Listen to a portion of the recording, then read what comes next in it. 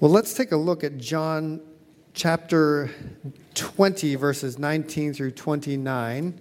If you were able to download the PowerPoint, spoiler alert, because you don't get to see me do the little clicker and see each point come up, but that's okay. You're certainly welcome to follow along there. And now as we read together and consider God's Word. So John chapter 20, verses 19 through 29. And here's what we read. On the evening of that first day of the week, when the disciples were together, with the doors locked for fear of the Jews, Jesus came and stood among them and said, "Peace be with you." After he said this, he showed them his hands and his side. The disciples were overjoyed when they saw the Lord. Again, Jesus said, "Peace be with you. As the Father has sent me, I am sending you." And with that, he breathed on them and said, "Receive the Holy Spirit. If you forgive anyone his sins, they are forgiven. If you do not forgive them, they are not forgiven." Now Thomas, called Didymus, one of the 12, was not with the disciples when Jesus came. So the other disciples told him, "We've seen the Lord." But he said to them, "Unless I see the nail marks in his hands, and put my finger where the nails were, and put my hand into his side, I will not believe it." A week later, his disciples were in the house again, and Thomas was with them. Though the doors were locked, Jesus came and stood among them and said, "Peace be with you." And he said to Thomas, "Put your finger here. See my hands. Reach out your hand and put it into my side. Stop doubting and believe." Thomas said to him, "My Lord and my God." And Jesus told him, "Because you have seen me, you have believed. Blessed are those who have not seen and yet have believed." This is the word of God. Some of you know that a pastor friend of mine, his name is Chris, he pastors a church downtown, lost his son about a year ago, 21 years old, to a heart attack. He was doing an internship in New York City. And it started a journey for Chris of trying to understand what difference the resurrection really makes in his life. What difference does it make for his son, who's no longer physically present here? What difference does it make for him as a father, for his other children who lost a sibling, for his wife, a mother who lost a son? And he spent months unpacking that and then presented to his church his discovery process, and they looked at the resurrection for months. And we only have a few brief minutes to consider that. And I want you to understand there's no possible way we could say on a morning like this everything that the difference of the resurrection makes in your life. But I know for Chris that at the end of it, he said the resurrection does speak to him personally, in all those different roles. And we believe as well that it speaks to you.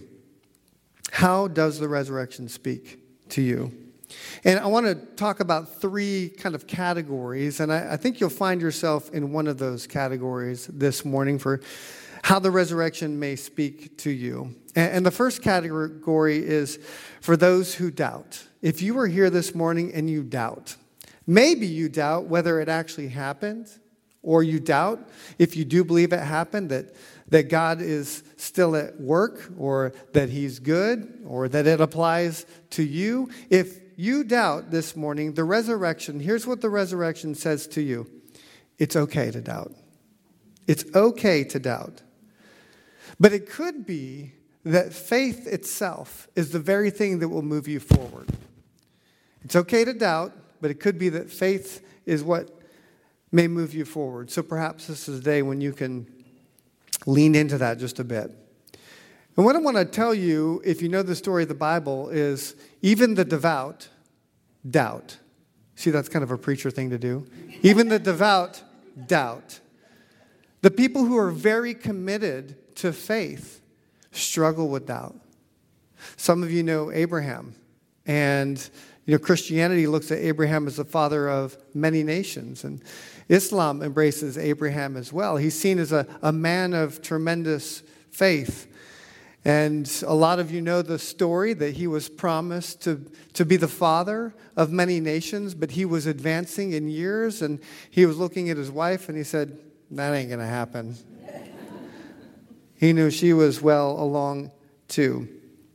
In fact, when he was told this, he laughed and he said to himself, will a son be born to a man 100 years old? I have a grandfather who's 102. Can't imagine him having a child right now. Will Sarah bear a child at the age of 90? So here's somebody who is figures so largely in our faith system, saying, can God really do that? Can he do something that seems like it's just medically impossible to do? It's not going to happen. He doubted. Elijah, the prophet. Some of you are familiar with Elijah. He was such an interesting figure, and God used him in incredible ways. And one time he was up on a mountain, and it was sort of a duel, a competition between gods. And he said, look, my God that I believe in, the God of the Bible, Yahweh, he's the real God. And then the other people were saying, nah, we think it's our God. So they had kind of a duel, as it were. And they said, well, let's test and see. And they both built sacrifices, altars to their God, and piled up wood. And first the prophets of another faith system went, and they were trying for a long time and beating themselves and saying, come and make this go up in fire. And Baal's kind of smack-talking them a little bit, saying, like, maybe he's not, maybe he's busy, maybe he's on vacation or whatever. And nothing happens. And then finally he says, well, let's try calling on the God of the Bible. I'm going to call on my God to light this fire. And, pour water on there. Do whatever you want. Make it impossible. And he prays, and God responds. And it's incredible. You think, well, if I saw that, surely I would have faith. I would be strong. I would believe no matter what. And it's a remarkable display of God's power. And after this happened, when Elijah goes away, 850 prophets that he was up against. And he even prayed one time after a 3.5-year drought, and it rained. And then right after that, a threat comes from one of his rivals, Jezebel. After he'd already seen this tremendous act of God, we read, Elijah was afraid and ran for his life. He came to a tree, sat down under it, and prayed that he might die. So basically he said, I've had enough, Lord. I can't take it. This person is threatening me, and I'm weary and depleted, and I fear her more than I'm willing to trust you. He had just seen the impossible happen. And here he is saying, take my life. Elijah struggled with doubt. Even when he'd seen these incredible actions of God, he doubted that God would sustain him. He doubted that his life was worth living, that he even had a purpose. Even the devout doubt. David, a man after God's own heart, he was a tremendous king. Everything flourished when he was in charge. But he wrestled in song. I think sometimes artists are gifts to the world to express real human emotion, the poetry and the music. One of the reasons you like listening to music is because it's expressing either in rhythm or words something that is happening inside of you that you can't quite put the tune to or the lyrics to, and they do it and they hit it and they nail it. And David says, how long, O Lord, how long must I go about not seeing you act on my behalf? A man after God's own heart who saw so many great things happening is wrestling with doubt. God, are you listening? Are you even there? And then, of course, we have Thomas. Thomas, the disciple in our text. He says, unless I see the nail marks in his hand and put my finger where the nails were and put my hand into his side, I will not believe it. Jesus, after the resurrection, and the Bible tells us that he rose from the dead. And it's quite interesting because some theologians believe his resurrection body was denser. That is, it has like a denser aspect. And he walked right through the stone, just like he'll walk right through doors later on. And perhaps that is true. The stone didn't need to be rolled away to let him out, but some say actually for us to be able to come in and see that it was really true. Nonetheless, Thomas didn't believe this, even though the other disciples were validating it. Look, dude, we saw it. It's real. It's legit. He says, unless I see it, I won't believe. And how many of us maybe who wrestle with doubt can really understand that? Unless I see it, I will not believe. Until God shows himself on my terms, on my timing, in a way that I dictate he ought to do, I will not believe it. It's a week later. I love how that's like, it's not immediately that Jesus reappears to them. And Thomas, finally, 7 days later on God's timing, they're gathered together. And Thomas then gets this great gift of seeing and touching the resurrected Christ. Of course, what Jesus says is, blessed are those who haven't seen and yet believe. You're unique. You get to do this. But the real blessing is those who haven't seen and yet believe. That's what verse 29 says. So it's okay to doubt, but there is a point where you move beyond that doubt. And sometimes the only way you can do it is simply to believe. Now, here's the good thing about what the Bible does. The Bible doesn't say, just believe, okay, without giving you some proof, some evidence. It's not the kind of evidence that Thomas got to see, but there's a lot of evidence compiled to suggest this really is true. The public crucifixion of Jesus is a fact that nobody denies. The empty tomb is a fact nobody denies. There is no grave to be found for the historical Jesus. And there are only a few options that you have to deal with now. I mean, perhaps his enemies stole the body, right? They said, we're going to take this Jesus away. But when his followers start coming out and saying, we've seen him, they would have produced the body and put it to an end. Maybe then his disciples stole it as well. But there were guards present. Not only was it heavily guarded, they're huddled in fear. This is what we see of the disciples. They're afraid. They're not taking the Roman guards by storm. I mean, when the first thought of maybe sacrificing for what was going on happened with the cross, they were gone. You know the only people who stuck around there, by the way? It was the women. So, fight or flight. At least in the Bible, the men are running away. Of course, there's another alternative, and that is that he really raised from the dead. Josh McDowell, some of you know that name, who has defended the historical reality of the resurrection on countless college campuses over the past several decades, says, after more than 700 hours of studying this subject, I have come to the conclusion that the resurrection of Jesus Christ is either one of the most wicked, vicious, heartless hoaxes ever foisted on the minds of human beings, or it is the most remarkable fact of history. He's not the only person to make a claim like this. Paul, who wrote half of the New Testament in 1 Corinthians 15. We're going through 1 Corinthians. We're almost at chapter 15. So to give you a little teaser, a little look ahead, it's all about the resurrection of Christ. He says if Christ was not actually raised from the dead, the preaching of God's word is useless. This is useless. What's happening right now, Paul says, is completely pointless. And guess what? He says, so is any faith that comes from it. The resurrection mattered so much to Paul, and he believed in it so much, he said, what I'm doing is just a joke unless it really happened. And your faith, if it comes from it, also useless. Paul says those who teach the resurrection are flat out liars. And you are still in your sins.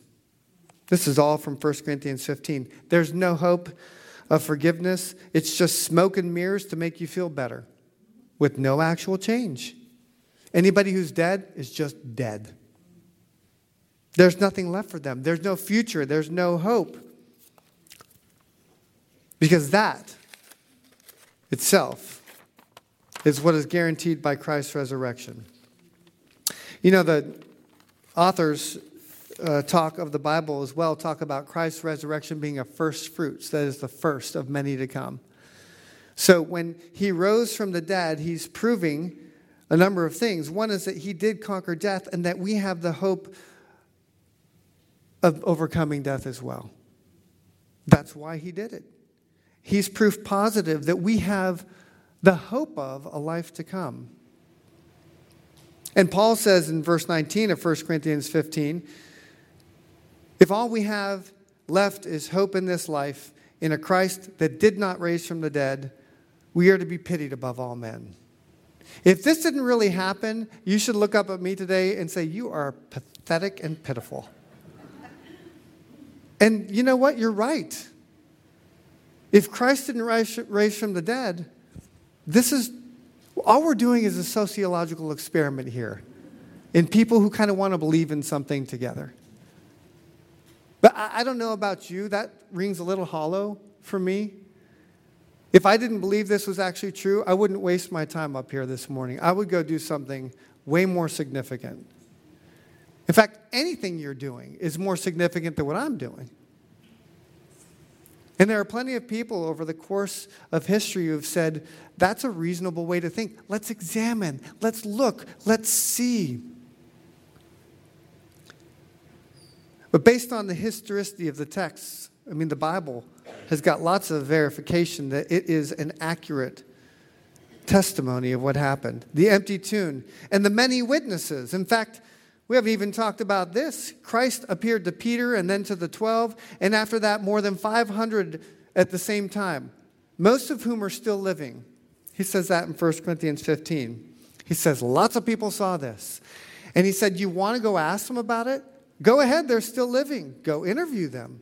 Find out from them. The Bible, sometimes you read these genealogies and you're like, ugh. But part of why that's doing it is to say it's history. It's real. Here are the people. Go check it out. Go ask them. Go ask Simon of Cyrene who picks up Jesus' cross. Did it happen?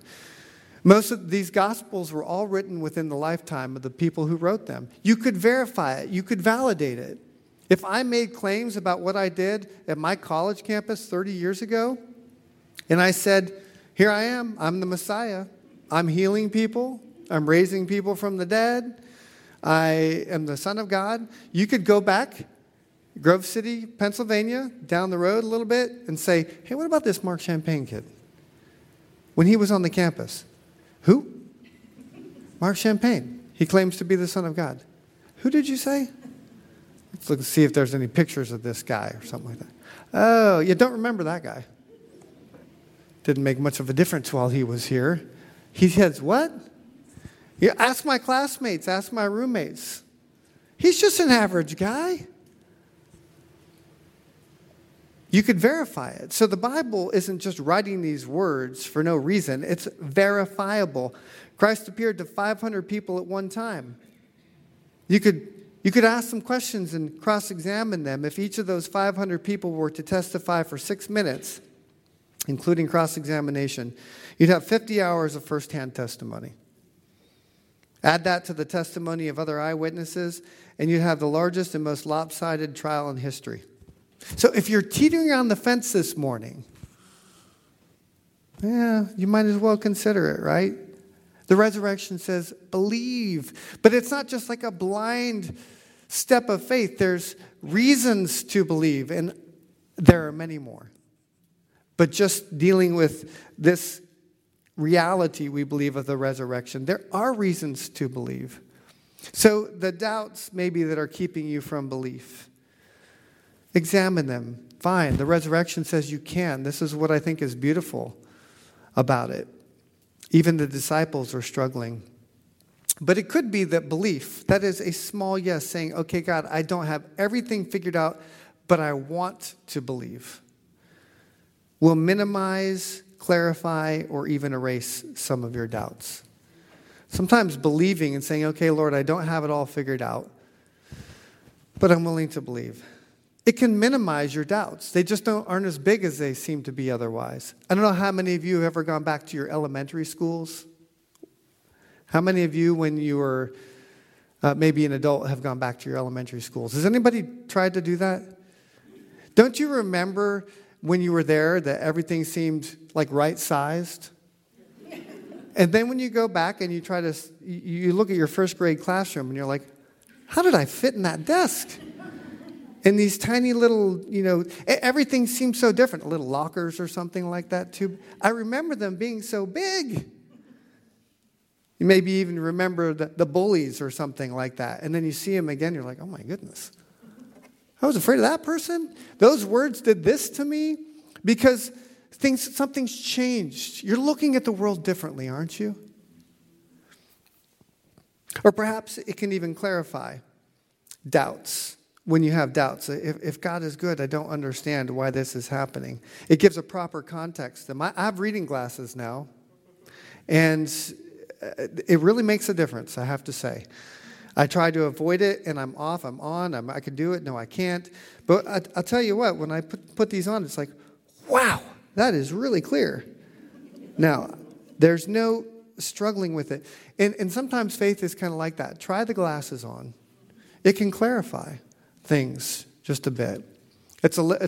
When you look at the world around you, and we're all struggling to make sense of it, try the glasses. Come on in for a little while and try the glasses on. There may still be some questions that are hard to tackle. I get that. But there's a lot of clarity that comes with believing that Christ did raise from the dead, that there's a God who created you to be in relationship with him. And the only possibility you have of that is through Christ. That he did rise from the dead. And that now you can stop doubting and believe, like Jesus said. And it could even erase some of the doubts. Saying yes, you may find those doubts just aren't an issue any longer. Paul, who wrote this, 1 Corinthians 15, he was very upset with people who called themselves Christians. He thought they were wrong. Probably, hopefully, more than you do. Because his desire was to frame them and kill them.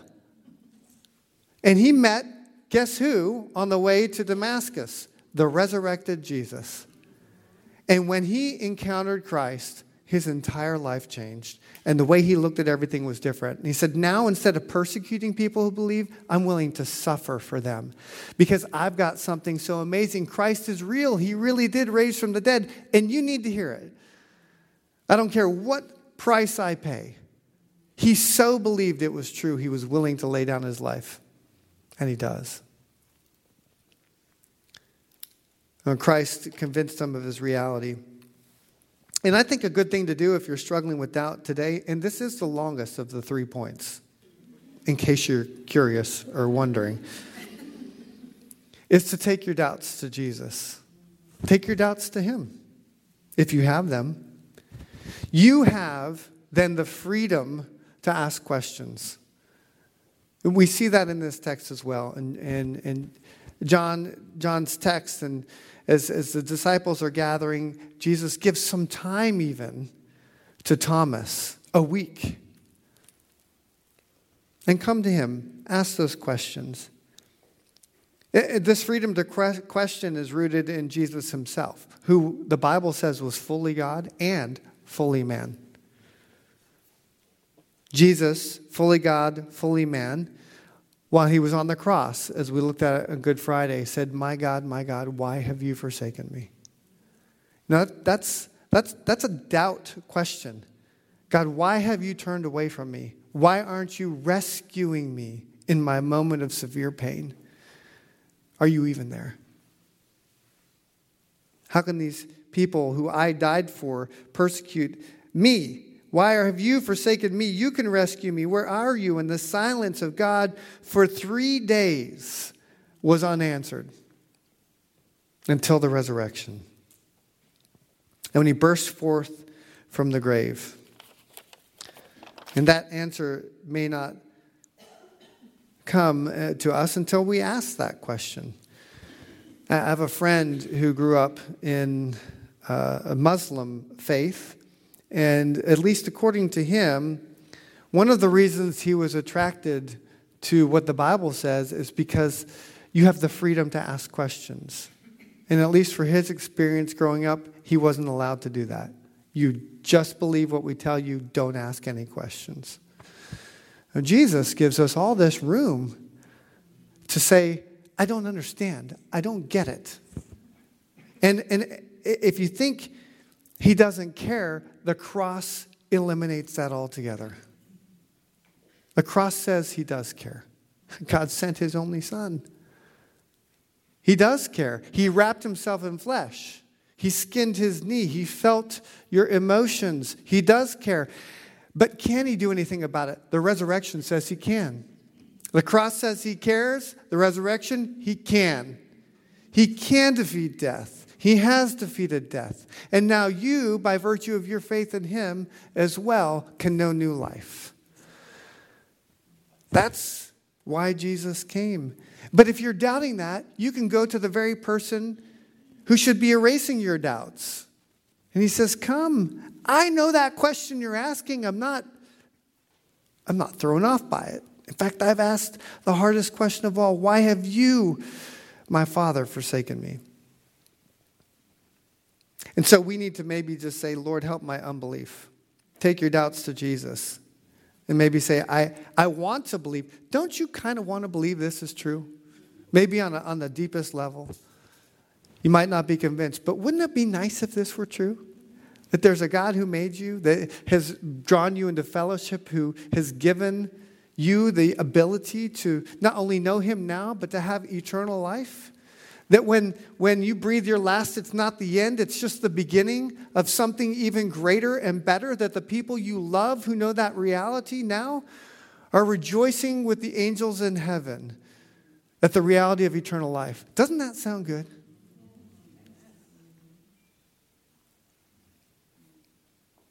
But maybe you say, I just can't believe. There was a man whose son couldn't speak. He was tortured by an evil spirit that made him convulse. And he came to Jesus. He said, if you can do anything, take pity on us and help us. And Jesus said, if you can, everything is possible for him who believes. And immediately the boy's father exclaimed, I do believe. Help me overcome my unbelief. What a great line. I do believe. Well, I've got this unbelief too. Help me overcome this unbelief, but I do believe. That's the beauty of Jesus. He takes that I do believe at the same time as help me overcome my unbelief. I think Resurrection Sunday, Easter Sunday, is a day to remind ourselves it's okay to have doubts. It could be the faith, though, the small yes, the I do believe, help me overcome my unbelief. It's the pathway then to understanding what that means for a real change and a real hope. Well, maybe you don't doubt this morning. That's fine. Number 2 category is for those who are fearful or troubled. The resurrection says you really can know peace. If somehow this morning you're bringing fear through the doors of something, or there's trouble in your soul, the resurrection in John, as we've just looked, says you can know peace. To his disciples, Jesus 3 times says, peace be with you. Peace be with you. Peace be with you. Pay attention. Peace. I don't know how peaceful that was. But they were certainly overcome with fear, and Jesus speaks a word of peace. Shalom. That's what he's saying here. Now, there is a long history in the Bible of what that word would be communicating. But it's the history of our distance from God. And the only way that we could be close to him and know peace, deep, lasting, abiding rest, is through the offer of Christ. That the payment was for him to get that was to die. But he sealed it. He sealed it with his blood. And then it was proof positive that he overcame it by his resurrection. So when he speaks peace, he means it. He's paid the price for shalom. Now, way back in the very beginning, when God created man, we were all at peace. Not only in our relationship with God, but with each other. And I don't know about you, but when I look around the world today, I'm not sure peace is the word I would use to describe relationships between people and nations.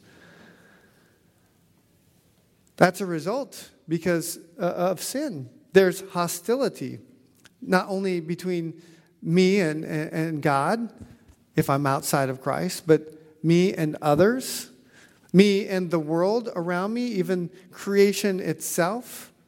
I spent a couple of hours pulling weeds up yesterday that I rounded up about a month ago.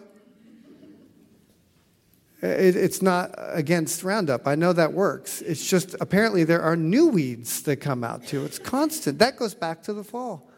And even internally, do you feel like you're not at peace with yourself sometimes? Jesus says a word of peace here. How desperately they needed to hear that. They were gathered in fear, and they certainly didn't know peace. The one that they were following, the one they trusted, he was dead. And they may have felt like this was the worst thing that could ever happen. The person we're following, he's gone, and maybe we're believing a lie. So when he comes in there and he speaks a word of peace, if you put yourself into their mindset, I feel like if Jesus showed up, he'd be thinking, where were you guys? When I was at the cross there, you weren't there. Why are you huddled here in fear? You didn't really trust me, did you? You didn't think I was telling the truth, did you? You had kind of a right to say that. I know I'd be pretty disappointed with people. But what Jesus does, again, is thinks about them. And he says, I'm going to speak a word of peace to you. Shalom. The price has been paid. You can know peace. He says that same thing to Thomas. Again, a week later, peace be with you. This is the leading word for Jesus, is peace. And that's genuinely experienced by his disciples. That word of peace, the reality of Jesus' resurrection, does something to them that changes the way they live their lives. Instead of being huddled and gathered in fear and knowing hostility, they go out to the world and they lay their lives down gladly. Because they know it's real. They know it's true. And they know they can have peace no matter what any human being does to them. They can't take away the peace they have with God. That's the basic message of the Bible. You can have peace with God through the shed blood of Jesus. And that peace isn't just some piece of paper. It's a real deep, abiding, lasting peace. But it can only be known through Christ.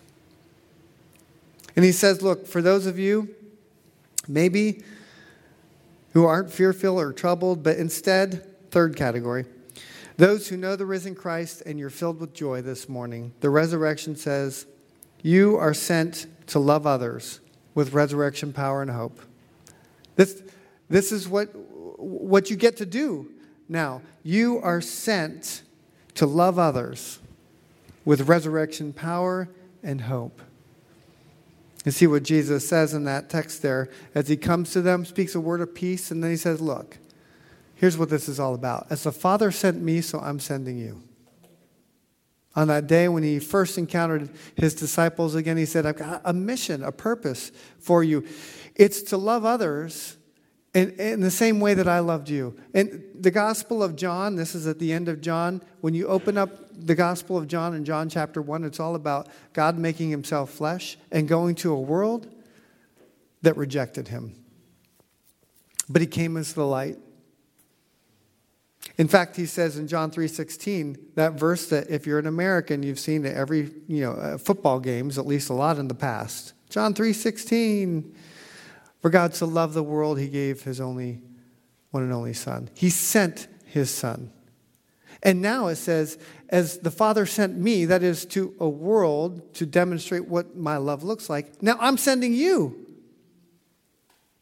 So this Easter Sunday, if you are in the category that says, yes, I'm a Jesus follower, you're sent to love others with resurrection power. That's why Jesus said he came. But you're not alone. Who could possibly do that task? I run out quickly. And so he doesn't leave us alone. He says, receive the Holy Spirit. He breathes on them, the Holy Spirit. You're not alone. You've got the power source, God the Father, God the Son, God the Holy Spirit, indwelling believers now to demonstrate the hope of the gospel. Do you know what that means? That means that it means a whole bunch of things, but one of the things it means is that nobody in your life is beyond hope. Not a single person who's in your life is beyond hope. It's beyond the reach of the gospel, the good news of Christ. Nobody. Take a look at yourself. Were you really that great of a person? Did you deserve so much? Even if that's as far as you need to look. But don't stop there. We have a picture of the resurrected Christ in Revelation 21:5, who says, I make all things new. I love that verse. Right towards the end of the story, as we're looking forward, he says, I make all things new. The resurrected Christ is in the business of making things new. Making things that are dead and bringing them alive. Paul in 2 Corinthians 1:9 said, indeed, in our hearts we felt the sentence of death. But this happened that we might not rely on ourselves, but on God, who raises the dead. Apparently that's in God's job description, raising the dead. And so when you feel the sentence of death, I don't know if you've ever felt that before, dead. Spiritually, mentally, emotionally, you feel that, like the sentence of death is on you. That's happened so you can rely not on yourselves, but on God. You cannot breathe life into yourself when you feel dead, but God can. The resurrected Christ says, I make all things new. So if you feel like the task of loving the unlovable is impossible, it is. And you can't possibly do it. If you feel like you're so dead you can't bring yourself to life, you're in a good place. You can't, but God can. Nothing is impossible with God. Nothing. And the proof positive is Christ himself, raised from the dead. You feel like you're not having the kind of hope that you need, then look again at the risen Christ. Because you cannot love others without him indwelling you. Not in this kind of way. That takes resurrection power, people. And you don't have it in you. No wonder you're running out of energy and strength. No wonder you're hopeless. But it's never hopeless with Christ. For those who know the risen Christ, you're filled with joy, the resurrection says. You're sent to love others, but not in your own strength. Not with some kind of conjured up mustard sense of, I can do this on my own. No. But the good news is you're not alone. And that's what we discover in our hearts. We long for new starts. We long to go from freedom or from fear to freedom. We all have a craving for something deeper than the emotion even of something like happiness, a joy that sustains us in times of darkness and doubt. And that's exactly what we find at Easter. It's exactly what we find in the resurrection. And I know that my brother Chris is preaching that message to himself now, too. And here's the good news for him. He's not without hope that he will be reunited with his son one day. It's true. His son was in Christ. He's in Christ. There will be a family reunion with resurrected bodies. I don't know what those are like, but I tell you what, I'm up for an upgrade. I mean, every year that passes, it's sounding better and better, isn't it? And it's not just a fabrication. You know, John 14 says, Jesus said, I've got to leave because I'm preparing a place for you. Christ is, I don't know what he's doing. I remember, what the Keith Green song, he made the earth in 6 days. He's been working on heaven 2,000 years or something like that. The master carpenter who knows everything about you, who's creating some sort of place for you to dwell. For some of you, it might be a tiny house. I don't know. Maybe a mansion with lots of marble sounds cold and unappealing. I don't know. I just know it's going to be amazing and that Christ is working on it and that the way to get there is not because of anything you've done except for believe in him. That's it. And when that happens, something internally changes inside of you and your desires to live for him. And we need to remind ourselves of that again and again and again. Jesus said, I am the way, the truth, and the life. No one comes to the Father except through me. So on this Sunday, we gather to look at the risen Christ and say there is hope for everyone. There is peace for everyone. And your doubts, I hope, can be erased as well. As you take a look. Take a look. Ask questions. But at some point, like Jesus said to Thomas, stop doubting and believe. And until you do that, you may continue doubting. And that's not a really great place to be. Now, I pray that God gives you the seed of faith this morning and shows you a vision of the resurrected Christ. Father God, I pray this morning that you would show us again the beauty of the gospel. It's pretty simple. You made us to be in relationship with you, but because of sin, we're out of fellowship. So you had a plan way back in Genesis 3, one day to send your son who would die on a cross, but then take care of the deepest problem that we have by raising from the dead. That is the message we celebrate today.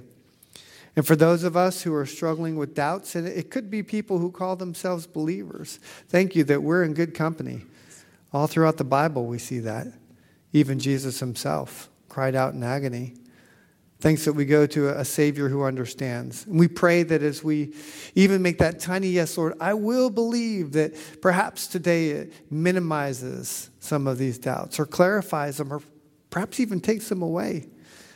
But certainly we look forward this day to understanding and applying the reality of this resurrection message, that we can have peace with God, that we can love those around us, even the most unlovable, with a power that's not our own.